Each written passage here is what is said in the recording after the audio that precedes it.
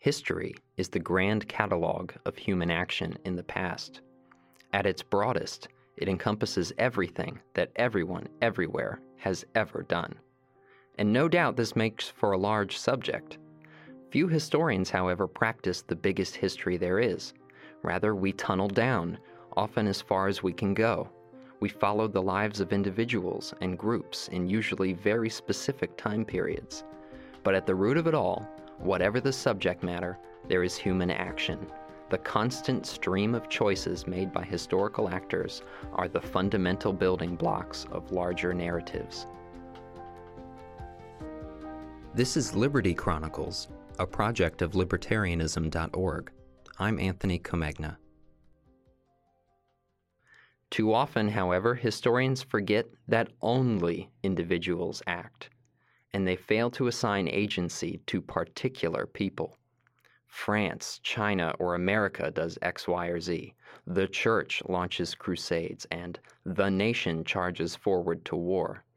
I'm not on some semantic crusade of my own here. There is room for these terms.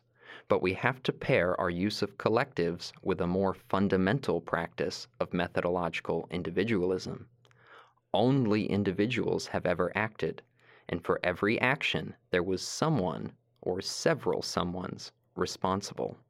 If all history is about individual actions, and all individual actions are based on some sort of perceived self-interest on the part of the actor, one may conclude that chronicles of an historical actor's life would reveal patterns about how they expected to fulfill those interests. Over days and weeks, we make perhaps millions of economizing decisions, many of which are social in nature and include one or more other individuals. Each person who willingly associates with the group does so because they prefer participation to non-participation. Individual interests are served by creating and supporting some sort of group interest through which each person involved can benefit from the coordination. Those individuals or groups with benevolent or even neutral ends pose no threats to peaceful, libertarian folks. But almost inevitably, there seem to emerge social groupings whose individual, and by extension group motivations, appear to be positively malevolent. The classic example is Spectre from the James Bond series, but real-world examples abound. Social groups serving the interests of individual members take on innumerable different forms of appearance, serving a variety of purposes, and they are by no means equal in their abilities to unjustly wield accumulated power. Whatever the case may be, whatever the situation you're investigating, though, there is a certain important sense in which all history is conspiracy. It is the story of individuals and groups operating solely for the advancement of individual ends. I first encountered this idea as a tool for historical interpretation in an article by Murray Rothbard from Reason Magazine, April 1977. The Conspiracy Theory of History Revisited by Murray N. Rothbard. Any time that a hard-nosed analysis is put forth of who our rulers are, or of how their political and economic interests interlock, it is invariably denounced by establishment liberals and conservatives, and even by many libertarians, as a conspiracy theory of history, paranoid, economic determinists, and even Marxist. These smear labels are applied across the board, even though such realistic analysis can be, and have been, made from any and all parts of the economic spectrum, from the John Birch Society to the Communist Party. The most common label is conspiracy theorist, almost always leveled as a hostile epithet rather than adopted by the conspiracy theorist himself. It is no wonder that usually these realistic analyses are spelled out by various extremists who are outside the establishment consensus, for it is vital to the continued rule of the state apparatus that it have legitimacy and even sanctity in the eyes of the public, and it is vital to that sanctity that our politicians and bureaucrats be deemed to be disembodied spirits solely devoted to the public good. Once let the cat out of the bag that these spirits are all too often grounded in the solid earth of advancing a set of economic interests through use of the state, and the basic mystique of government begins to collapse. Let us take an easy example. Suppose we find that Congress has passed a law raising the steel tariff, or imposing import quotas on steel. Surely only a moron would fail to realize that the tariff or quota was passed at the behest of lobbyists from the domestic steel industry, anxious to keep out efficient foreign competitors. No one would level a charge of conspiracy theorist against such a conclusion. But what the conspiracy theorist is doing is simply to extend his analysis to more complex measures of government, say to public works projects, the establishment of the ICC, the creation of the Federal Reserve System, or the entry of the United States into a war. In each of these cases, the conspiracy theorist asks himself the question, cui bono? Who benefits from this measure? If he finds that measure A benefits X and Y, his step is to investigate the hypotheses. Did X and Y in fact lobby or exert pressure for the passage of measure A? In short, did X and Y realize that they would benefit and act accordingly? Far from being a paranoid or a determinist, the conspiracy analyst is a praxeologist. That is, he believes that people act purposively, that they make conscious choices to employ means in order to arrive at goals. It is the opponents of conspiracy analysis who profess to believe that all events, at least in government, are random and unplanned, and that therefore people do not engage in purposive choice and planning. There are, of course, good conspiracy analysts and bad conspiracy analysts, just as there are good and bad historians or practitioners of any discipline.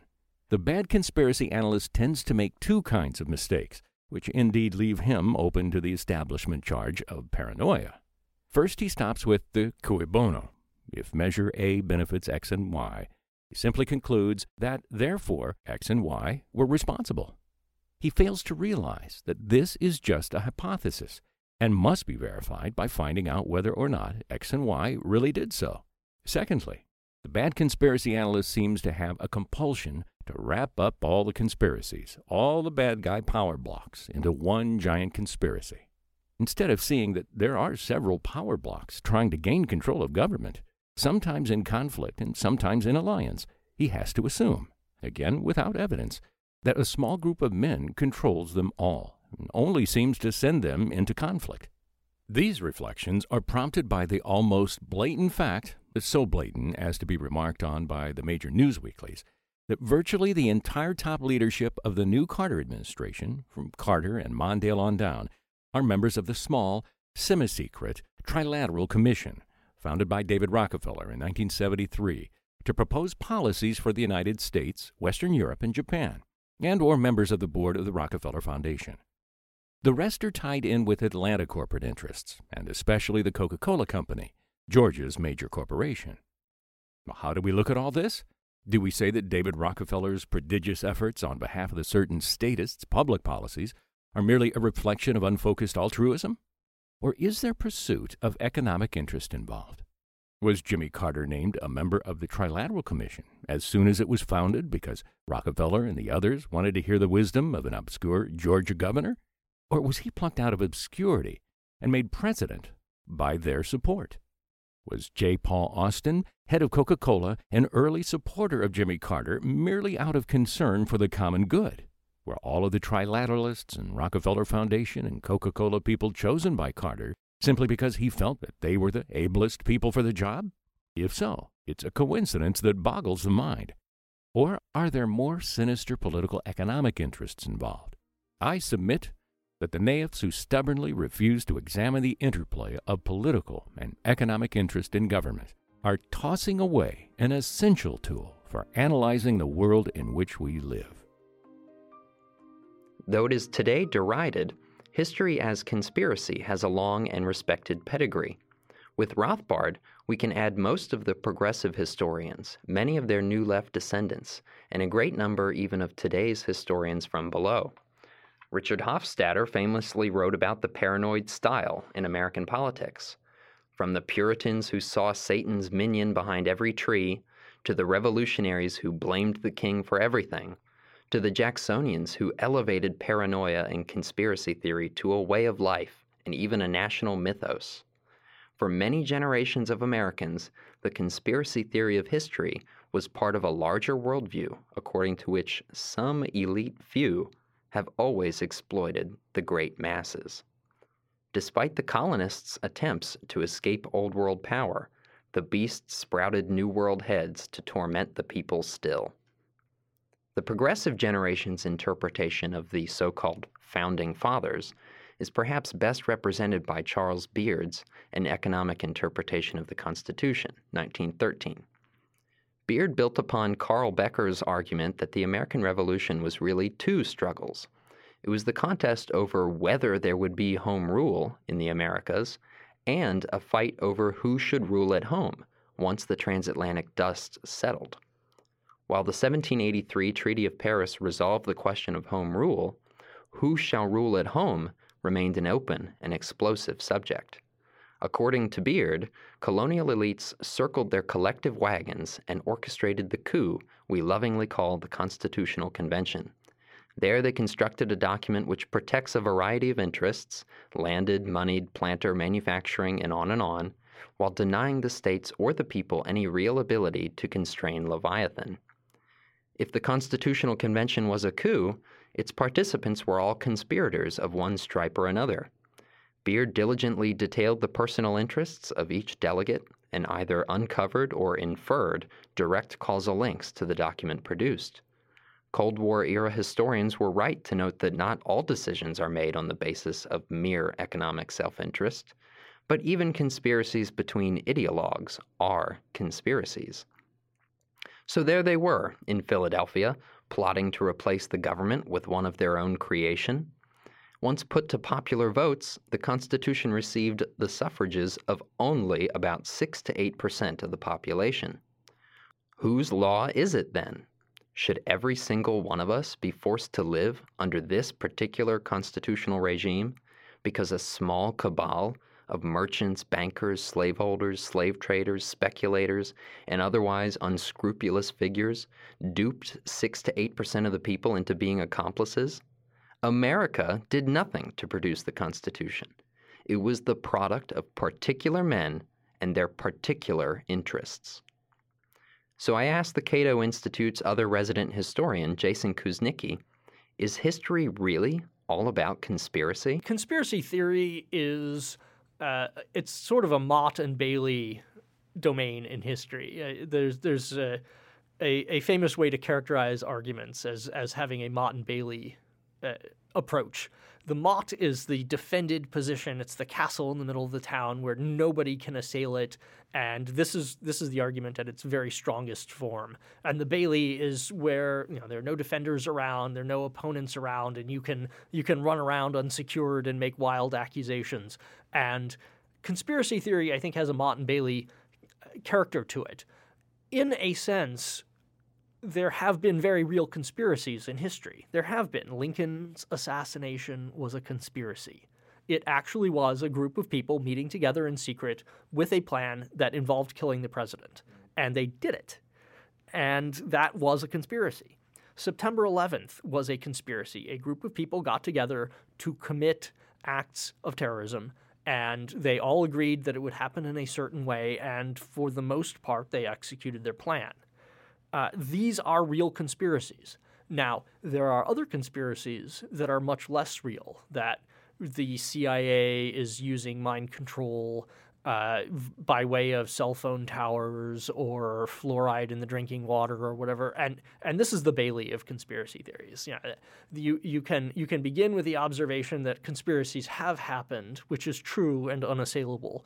And then you can progress from there to increasingly wild and unsupported conspiracies that are less and less and less credible. And it's not necessarily clear, by the way, where the Mott ends and the Bailey begins, if you will, because there are some conspiracy theories that have varying degrees of plausibility to them.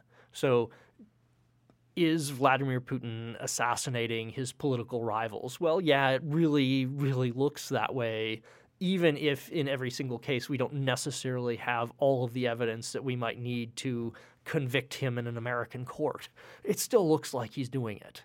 And that's relatively plausible, but it's not as well evidenced as, say, the Lincoln assassination. So have you encountered in your personal research any conspiracy theories that were, the real classic smoke-filled room, or scheming court aristocrat style conspiracy? Well, one of my favorites is an old classic, which is that Thomas Jefferson and his Freemason associates planned the French Revolution and caused it to happen. And what makes this one very interesting is that there is a kernel of truth to it no matter how much you want to deny it. There were, in fact, Freemasons who were very active in the French Revolution, and they were some of the key players in the Revolution. Lafayette was a Freemason. Jefferson himself was a Freemason. And can you say that they planned the French Revolution? Well, Lafayette was one of the key players in the French Revolution. So in a sense, yes. But were they really pulling all the strings? Were they the ones who made it happen in all of its particulars? That's impossible to say. I mean, you cannot say that. That's completely unfounded. If it were not for the ordinary people of Paris, if it were not for the ordinary people of the countryside, the French Revolution would not have happened. It would have been crushed, and it would have been remembered as a momentary incident. It would not have been remembered as this great world-changing event, which it actually was. So, yes, there was a Masonic element to the French Revolution. That's well evidenced. That's undeniable. But did the Freemasons get together and say, hey, we're going to have a revolution, it's going to be in France, this is what's going to happen? No, that is not supportable. What I hear you saying is that tens of thousands of average French men and women were also devil-worshipping Luciferian communists. Is that correct? No, they were hungry, they were scared, they were tired of being oppressed, they had political ideas, which historians still debate the degree to which the Enlightenment had percolated down to the ordinary people, but they had political ideas that were in many senses new, and they wanted to act on them, and it was a big, messy, complicated thing. As I often say about history, there are few truly world-changing events like the French Revolution that don't arise from multiple causes. And the French Revolution certainly did. It had lots of different causes. Catherine Williams was one of many women historians writing for a popular audience in the Jacksonian era. Among her many volumes with an historical cast is The Neutral French, or The Exiles of Nova Scotia, 1841. As was the style at the time, Williams blamed Great Britain and diplomatic court intrigue for the French Revolution and an unknowable number of other historical events. She writes, "When the secrets of all men shall be disclosed at the great day, it is presumable that the exposé of court diplomacy will reveal the greatest mystery of iniquity the whole assembled universe can produce. If the real origin of many of the disturbances that have deluged Europe in blood, divided the councils and destroyed the resources of nations could be known, in 19 cases out of 20, the intriguers of foreign courts would be found at the bottom of them. And in 9 cases out of 10 during the last 500 years, England has been the intriguer." Okay, so maybe Catherine Williams was one of those overeager, amateurish historians Rothbard was talking about when he said the conspiracy theorist's big mistake is lumping everything into the same conspiracy. The British monster wasn't the only creature stretching its tentacles across the globe, after all. But nonetheless, you have to admit she has a point. Even the history of great national events comes down to the decisions made by particular people. Liberty Chronicles is a project of libertarianism.org. It is produced by Tess Terrible. To learn more about Liberty Chronicles, visit libertarianism.org.